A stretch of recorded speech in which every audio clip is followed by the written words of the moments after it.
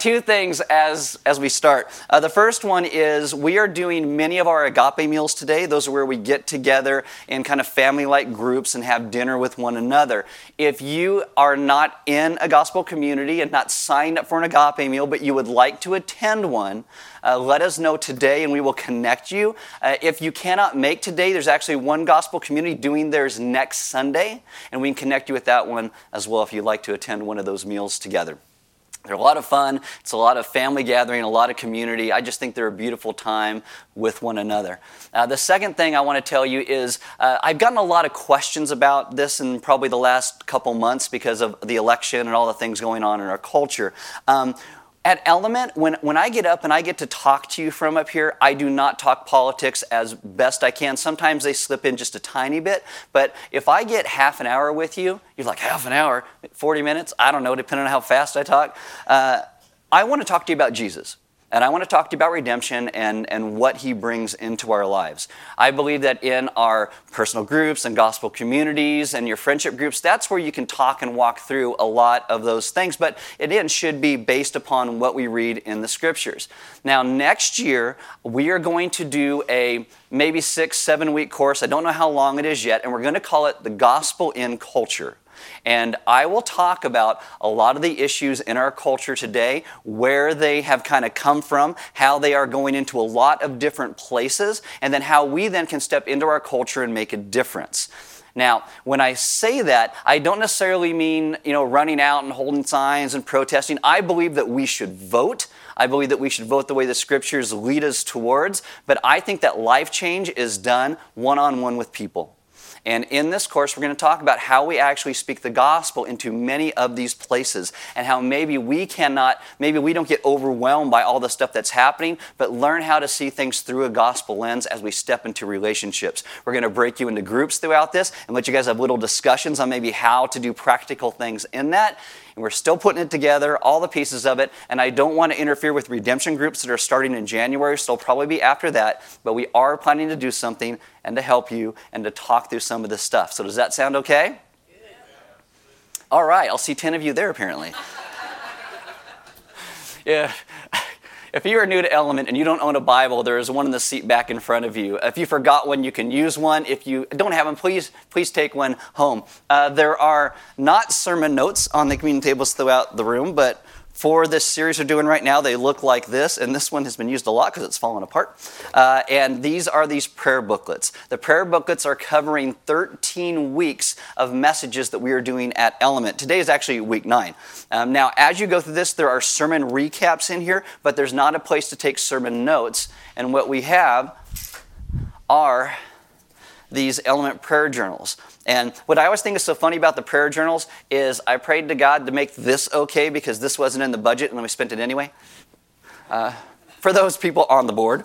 If you would like to take notes during the message, you can write that down in here. You can write down your prayers maybe throughout this series and see what God has maybe started in the beginning and what he's done after 13 weeks. And if it's not full, you can just keep doing that for the rest of next year. You just keep filling this thing out. We'd love for you to have one. They're both free. They're on the communion tables throughout the room. If you have a smart device, you can download an app. It is called YouVersion. You click on More and then Events in YouVersion. We will come up by GPS in your smart device, and you will get sermon notes with the ones that are in there. You'll get the verses we're going through, the announcements that we talked about, really all that you need for this morning. My name is Aaron. I'm one of the pastors at Element. Why don't you stand with me for the reading of God's Word.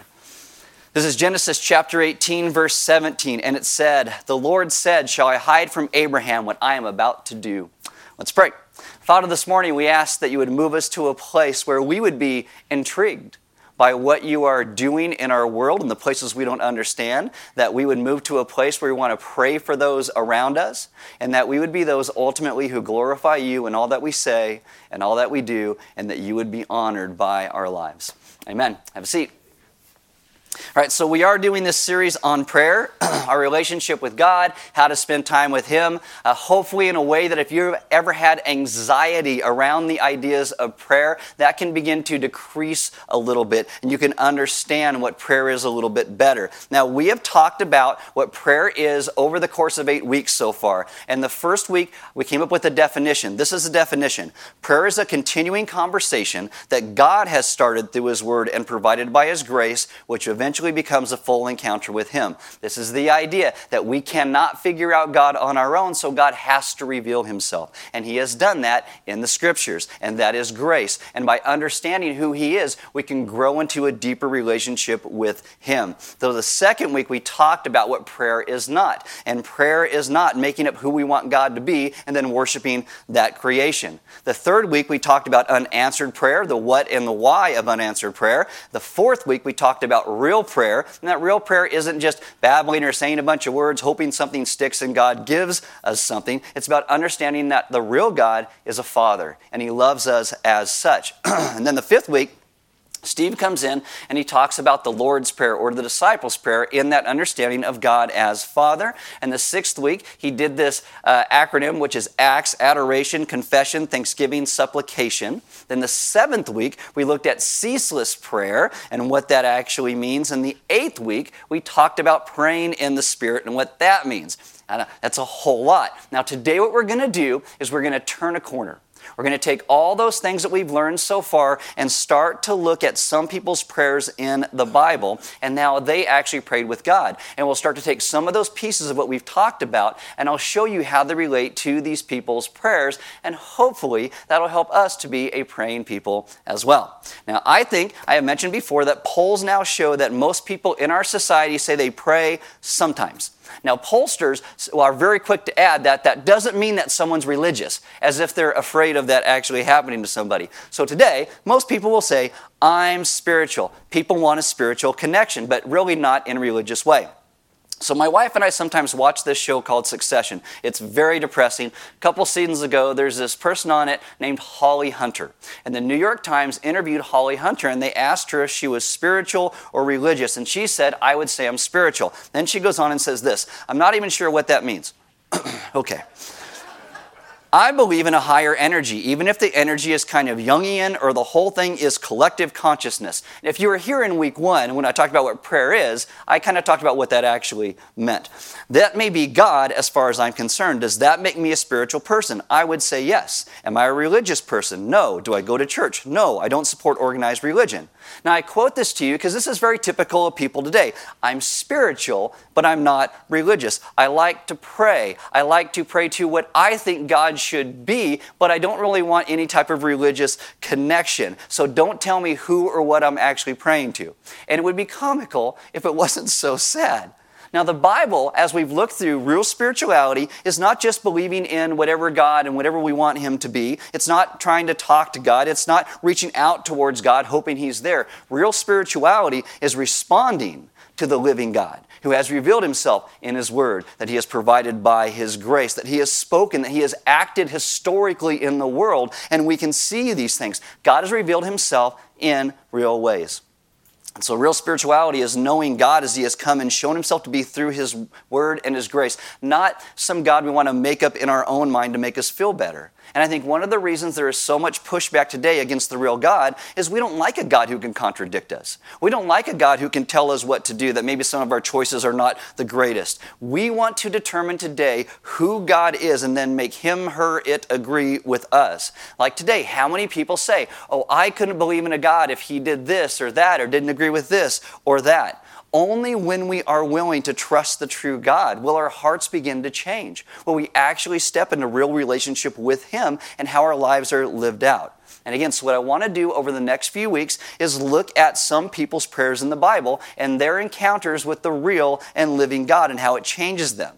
And when we talk about this idea of real prayer, I think we will see some of the ways that people's hearts were changed here by encountering the real God. And maybe our hearts then can be changed as well. And I think it can be eye-opening. I think some of the prayers are a little shocking to some people, but it can help open us up to what real communication with God looks like. There's going to be 3 Old Testament examples I'm going to give you. There'll be 2 New Testament examples, and one of them I will give you next year all the way on Easter and look at Jesus' prayer for us in the garden. Now, these are all hopefully come together and help us to understand what real prayer and communication with God looks like. And today, I'm going to show you one of the most fascinating things, I think, in all of ancient literature. And this is a prayer that Abraham has with God. So if you have a Bible, open to Genesis chapter 18.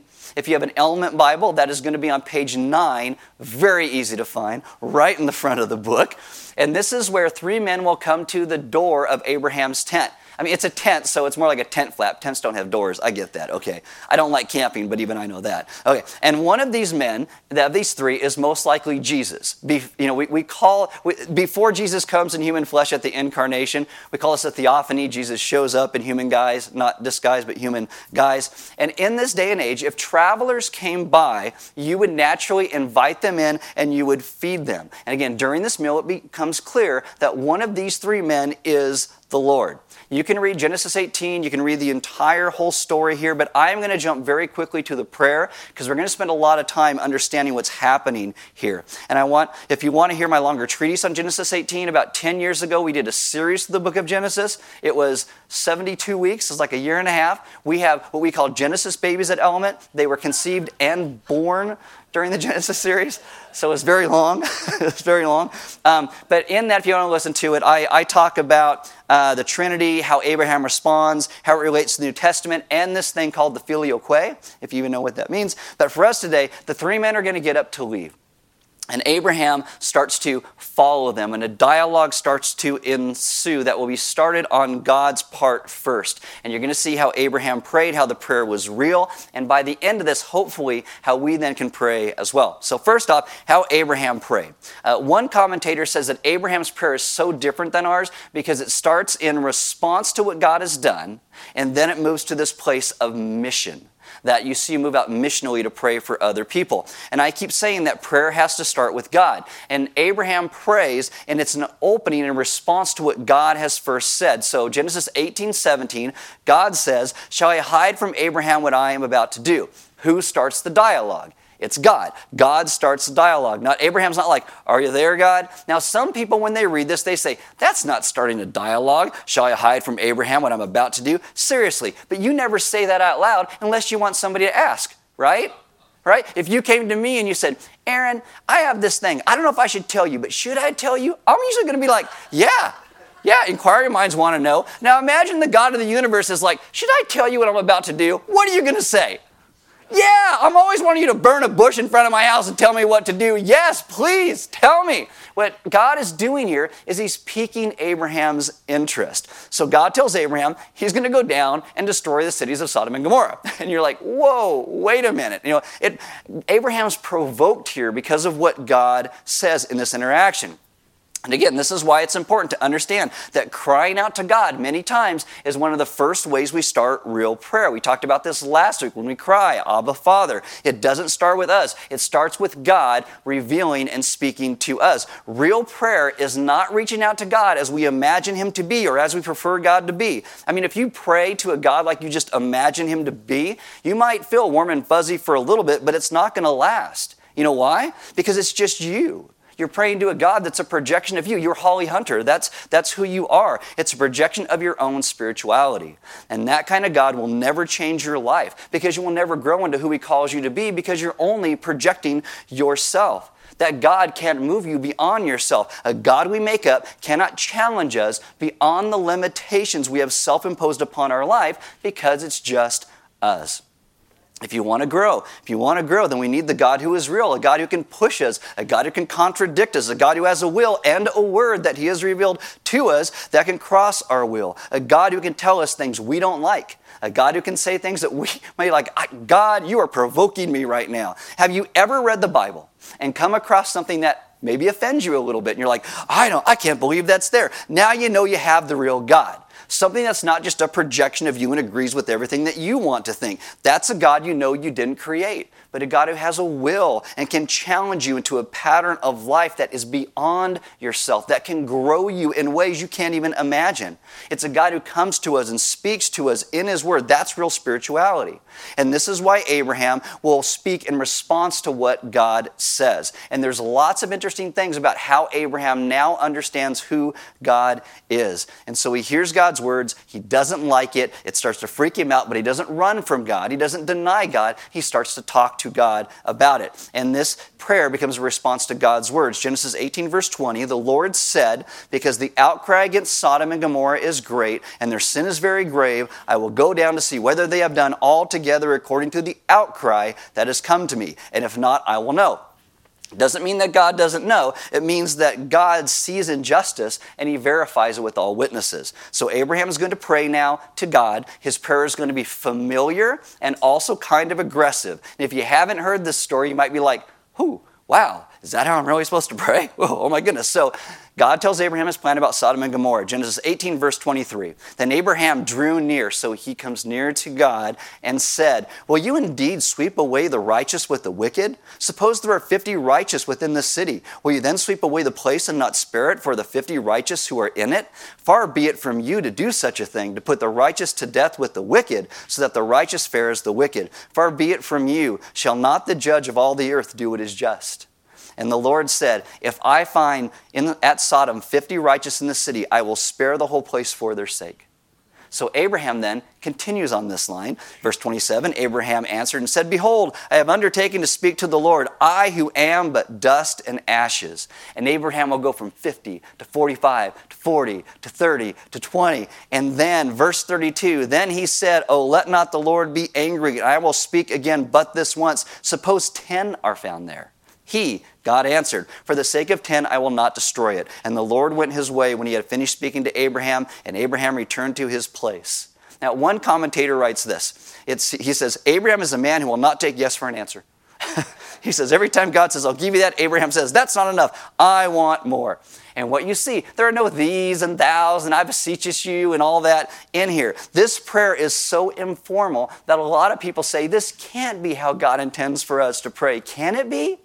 And what you see in Abraham, though, is he is also much more submissive and humble before the majesty of God than we are used to, than many of us actually are. He calls himself, I am but dust and ashes. He keeps saying, don't be angry, don't be angry. Why? Because there is some trepidation there. He knows that God has come to him. He knows who God has revealed himself to be, but he still knows God is the king of the universe. And so there's a little bit of respect there for the majesty of God. So there's some fear. There are some extremes to Abraham here. Abraham knows he is far more aware of his own unworthiness and his weakness than most modern people are, but he is also far more adventurous in his prayers than we typically are. Like if you go and you buy a religious greeting card and it's got like God on it, God's going to be all warm and wonderful. It'll be fuchsia. There's nothing scary about that card. There are not greeting cards that say, hey, your grandma was destined to die on this day from the foundation of the world. This was her expiration date. It came. Sorry, not sorry for your loss. There are not things like that, right?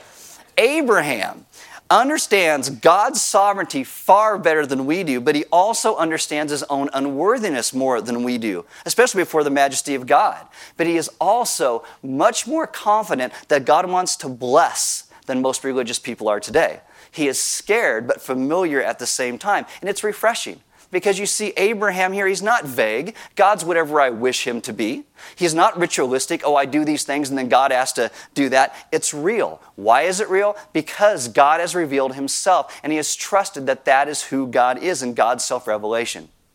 This is a vision of God Abraham didn't make up. A God who is holy and righteous and loving and full of grace at the exact same time. This, for Abraham, is the same God who has been coming to him through his word and by his grace for years now. Abraham knows God is a living God that is holy and righteous, yet God is loving at the exact same time. And that creates for Abraham this incredible prayer life that is neither too formal nor too vague, but it's personal and it is so real. And because it's real, his response to God in his extreme understanding becomes a very missional prayer. He starts to pray for other people, not for himself. He looks beyond himself and his circumstances because real prayer, real relationship with God has led him to this place. Now, we have a tendency to pray, if we pray, for our needs for the day and our strength and getting all those things met. And there's not necessarily anything wrong with that. Jesus tells us we can pray for those things, but there's so much more to prayer. Abraham here takes his face-to-face relationship with God and starts to leverage it, not for his own needs, but for those around him.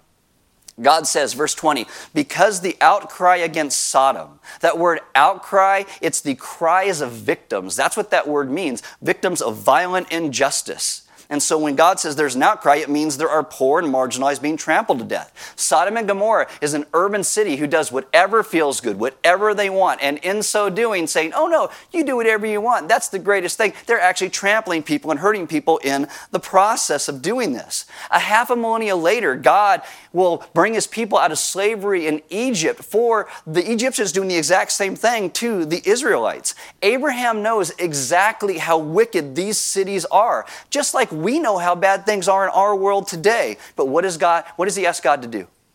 He asks God to spare them. That's what he asks God to do. And it's interesting here because this word spare, it actually translates as forgive. That's what it translates as. Why does Abraham do that? Now, if you know this story, some people will say, well, Abraham has a nephew named Lot who lives in the city of Sodom, and that's why he's praying this way. He just wants his family to be okay. But if you read the whole story, the text later on, Lot and his family, that's 4 people. That's all that it is. If he wanted to get Lot and his family out of Sodom, why not just ask for that? Why go through all the rigmarole of 50, 45, 40? Why do all that? It'd be so much easier than going 50 to 10. Just say, hey, can you get those 4 out of there? Abraham could have said, God, I agree with you. Those people are terrible. Smite them all. But just bring my nephew and his family out, please. Could you do that? It doesn't seem all that complicated because you're agreeing with God, not challenging God. But what he asks for is so much more complex. And I think it's very compelling. He never mentions Lot, and he shows he cares for the whole city. Abraham essentially takes his life into his own hands, and he asks God to bless and forgive and pardon the city of Sodom and Gomorrah. Now, this prayer is not a grocery list. It's not, God, give me this and give me that, help me reach my goals, give me peace. One person writes this, he is laying himself out in prayer for the good of the people around him, including the people who are doing evil. See, Abraham knows God is just no matter what. God is righteous, and he is holy, and he is just, and if God wipes out the cities, he is just in doing those things. But he still prays on behalf of those he certainly disagrees with. Which I think leads a question to us. Is that how we pray? Do we pray for those that we disagree with? Not that they would agree with us, but that they would come to know who Christ is, that Jesus would then change them. Because in the end, it doesn't matter if you're liberal, conservative, white, black, Hispanic, Asian. There are people out there I know that you don't like. There are people out there who are like, those people are the problem with the world. Guys, again, I'm not trying to be political, but after the last election, I'm just flabbergasted that life is not held in higher esteem in our country. I'm like, oh my goodness, and I think those people are the problem. But do I pray for them in a humble boldness that God would do a work? Because it doesn't matter if they agree with me on all these issues. In the end, what it matters is, do they trust Christ with their life? It doesn't matter if I can get everybody in the world to agree and vote exactly the way I want to. If they don't trust Christ, what does it matter in the end? And that really is what Abraham's doing here. Do we pray for people in a humble boldness? And I think their answer is that we typically don't. But Abraham does. And I think there's a reason why Abraham prays this way. Why does Abraham pray like this? How can we be those who pray with this concentrated outward focus that comes from knowing God's goodness? Well, this goes back to what we talked about in week 2. Glad you remember all of it. Okay, so in week 2 in this series, we talked about prayer is not. And I told you that we don't pray because we think God lacks some knowledge of an event. Oh God, do you not see how this election is going? How people are voting on these things? God knows. God sees. We don't pray because God's a tyrant and we think he has to be appeased in some way. We don't pray because we think God's a vending machine like at the Chinese restaurant in the Buddha Bell and you're all money, money, money. We don't do that with God. We don't pray because we think we're more important to God than his own glory. The only way to pray like Abraham, like we talked about, is by having a deep theological understanding of the person of God. And this is why we talked about this for the last 8 weeks to get to this point. It's why we study the Scriptures so we can know who God is in His person better, because it will change the way that we pray. By knowing Him, we'll want to pray more. And so Abraham, in his prayer, he focuses on the attributes of God, the nature of who God has revealed Himself to be. Abraham has had God's promise reiterated to him by God Himself for years now. Part of that promise was that the entire earth would be blessed through Abraham's offspring, ultimately pointing to the person of Jesus and what He would do to rescue and save all of us. Abraham knows God loves this earth He created. He knows He wants to bless people because God's revealed that to him. He says in verse 25, "Far be it from you, shall not the judge of all the earth do what is just?" He's not asking the question. That's rhetorical. Abraham knows the answer. God knows the answer to that question. Of course, God is a just God. No matter what happens in our world, God is a God of justice. That is sure. Abraham wants to get a reprieve for Sodom and Gomorrah, but the one thing he knows is that God's not going to give up His righteousness. God's not going to give up His holiness or His justice. He's a righteous God. So what hope can there be in that? Look at the world now. All the injustice, it still keeps happening. What hope can there be for a world unless there is a God of justice who someday will put everything right? What hope can there be? If there is no God of justice, there is no hope for the world. But Abraham also knows that God is a God of grace. In verses 18 and 19, before God talks about Sodom and Gomorrah, He reiterates His promise once again to Abraham, that He has chosen Abraham, that He has chosen salvation to come through this family. Now, maybe when Abraham was first chosen, he thought, yeah, I'm a pretty good guy. That's why God chose me. By the time you get to Genesis 18, all that has been just blown out of the water. Abraham is a total mess. He knows he's a total mess. He has run from God, tried to pimp out his wife twice. He's just a total nutcase. And I think right here, he knows this. He has let God down over and over. He has failed to believe in God and done some pretty dumb things. And God still comes to be in relationship with him. Abraham knows that God is a sparing God who forgives and pardons and loves, that He is a God of grace. How does he know? Because God has done that to Abraham. He understands it. So Abraham says this, "I know you're a God of justice. I know that's never going to go away. You can't shrug that off, but I also know that you are a God of love and want to spare people. You love the undeserving." And so when Abraham talks with God, most people miss this, but this is a great theological exploration of God's goodness, because Abraham doesn't say when he talks to God, "Oh, let your justice slide." He doesn't say, "Oh, set aside your righteousness this once." What he says is, "You love your righteousness so much, could you not, for the love of those righteous people, give a reprieve to the whole city?" That's how he prays, because he has an understanding of who God is. God has revealed that to him. Now, if you might know this, sometimes the guilt of a few people get imputed or ascribed to an entire family. Maybe some kids do something, or maybe somebody's grandparents did something, or somebody's parents did something, and people are like, "Oh, you know that family." And like just a couple people did this thing, and everybody kind of gets laid with that thing. They get castigated that way. Here, Abraham is doing the exact opposite. He says, if there are a few righteous people in that city, could you not take that righteousness and impute that or ascribe that to the many? Is it possible, in spite of our bad record, you would love a righteous group of people in a city so much that for their sake, you would forgive everyone else? That way, you could be a righteous God, honoring the righteous, but at the same time saving the undeserving. Isn't that possible? Abraham gets God to say yes to 10 people. 10 people in a gigantic couple of cities, and he will spare them. But then Abraham stops, and he goes home. I mean, he got God to 10. If you've never heard this story before, ancient readers would have been, why didn't he keep going? Why didn't he get to 1, 4, or 1? Why did he stop right there? First time I read this, that's what I thought. Why did he stop at 10? That's weird. Well, part of it is you would think that, if I could get to 1, that'd be a great thing, but he never asked for 1. You know why? Because by the time he gets to 10, he realizes there's not 10.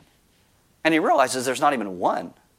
And that's what he realizes. He never says, oh Lord, let me speak just once more. Will you save the whole city for the sake of one righteous person? Do you love your righteousness so much that that one person's righteousness can be imputed to the whole and undeserving people and they could all be saved? Because based on what has happened so far, you would expect God here to say yes.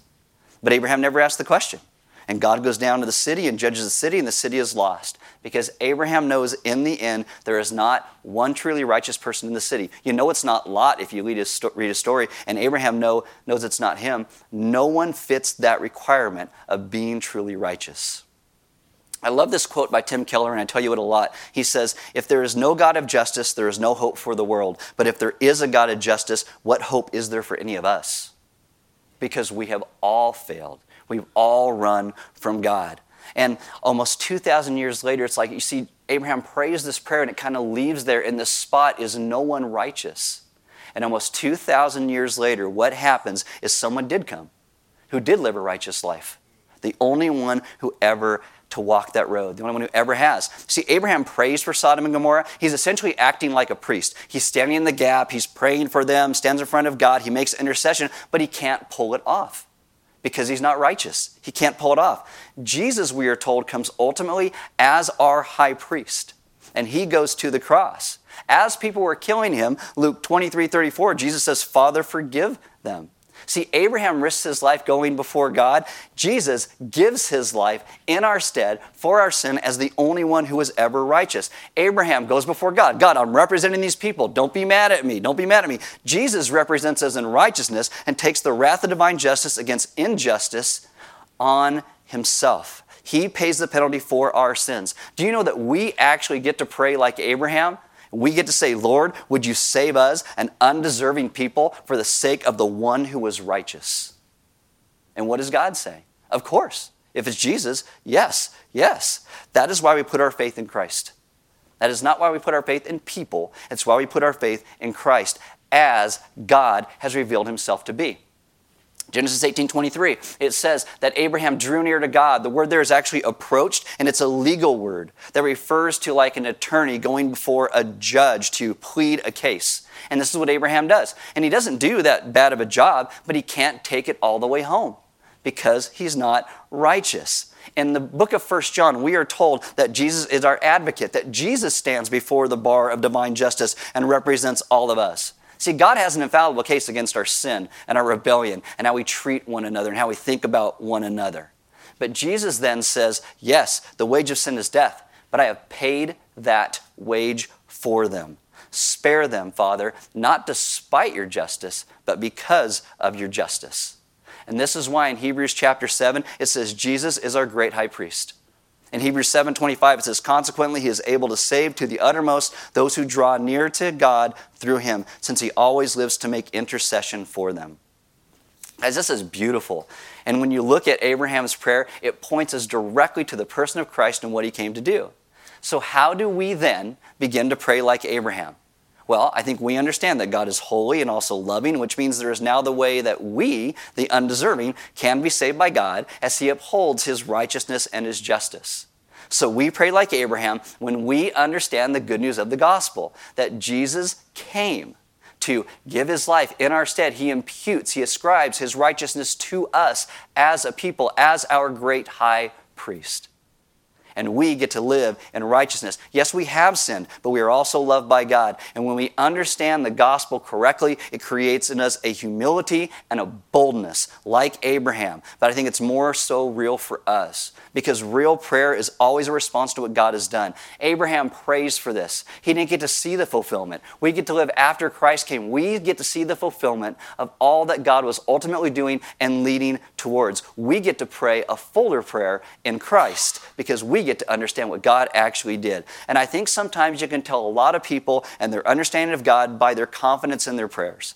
If you don't understand what the gospel is, the Bible is going to be one obscure, weird story after another. But if you understand the gospel, what you see is in every story and every promise and every poem, you see Jesus. Even this weird story here about Abraham, 50, 45, 40. It's like, what does that even mean? When you see the gospel in its totality, you see exactly what is happening here. and what God is leading Abraham towards. And it is beautiful. It really is. Because we get to be a people who are not saved because of our own righteousness. We get to people who are saved because of Christ's righteousness given to us. As a matter of fact, I was doing a wedding this weekend, or this weekend, it is this weekend. I was doing a wedding on Friday, and I was talking to this guy after the wedding, and he starts talking to me. Like, he was raised Irish Catholic, and his parents were very strict and staunch, and he just hated God, and he says, I'm now an agnostic because of all this. And I said, you understand, I said, what you're describing to me is religion.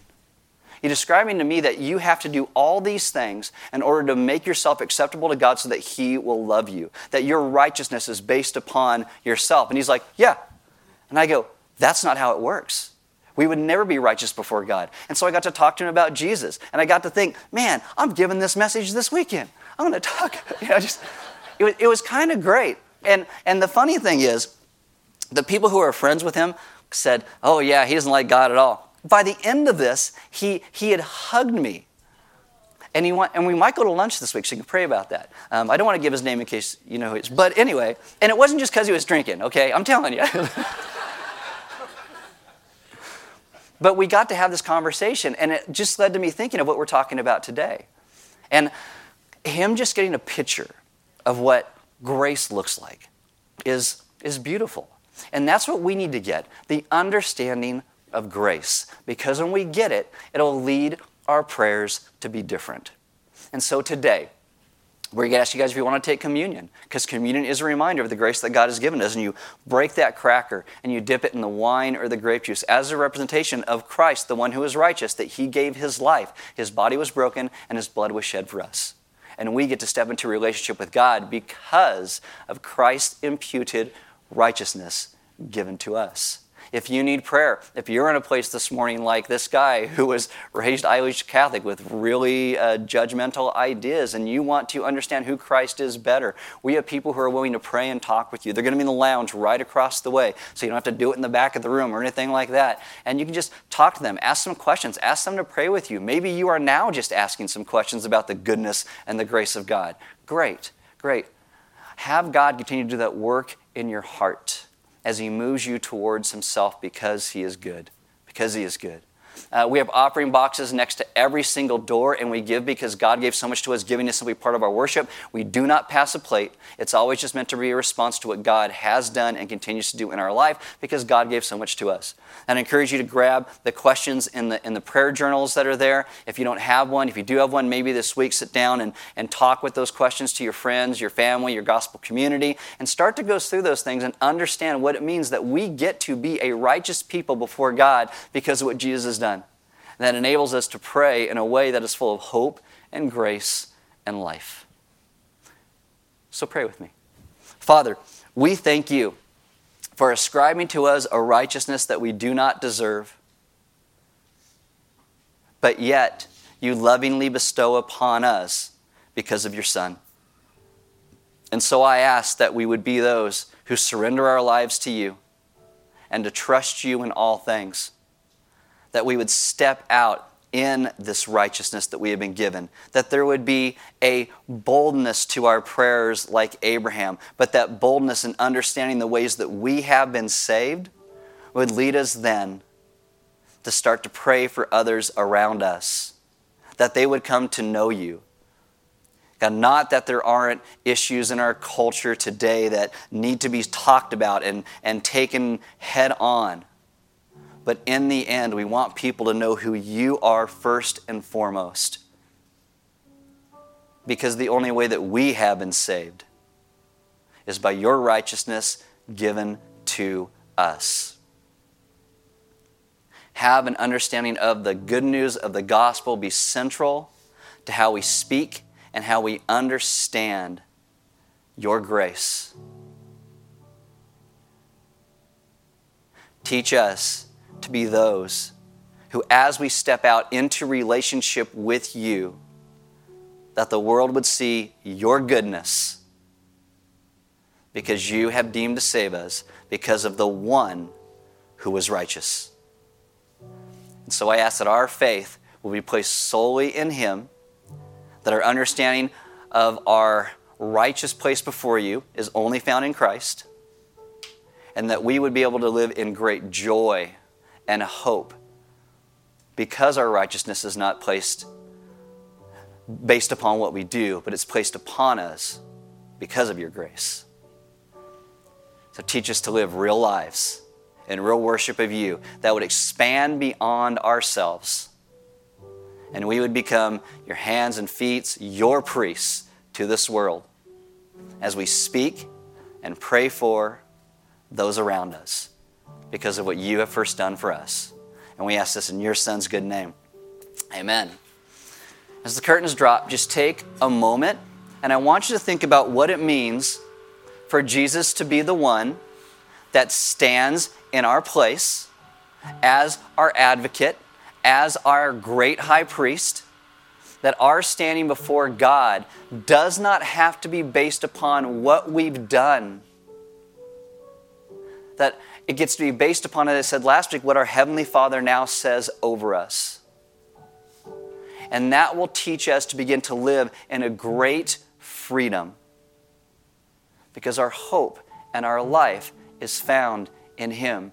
So before you take communion, before you sing a song, just take a moment and just say, God, teach me what it means to understand that Jesus is my great high priest, that He is the one who is righteous, and that righteousness has now been given to me.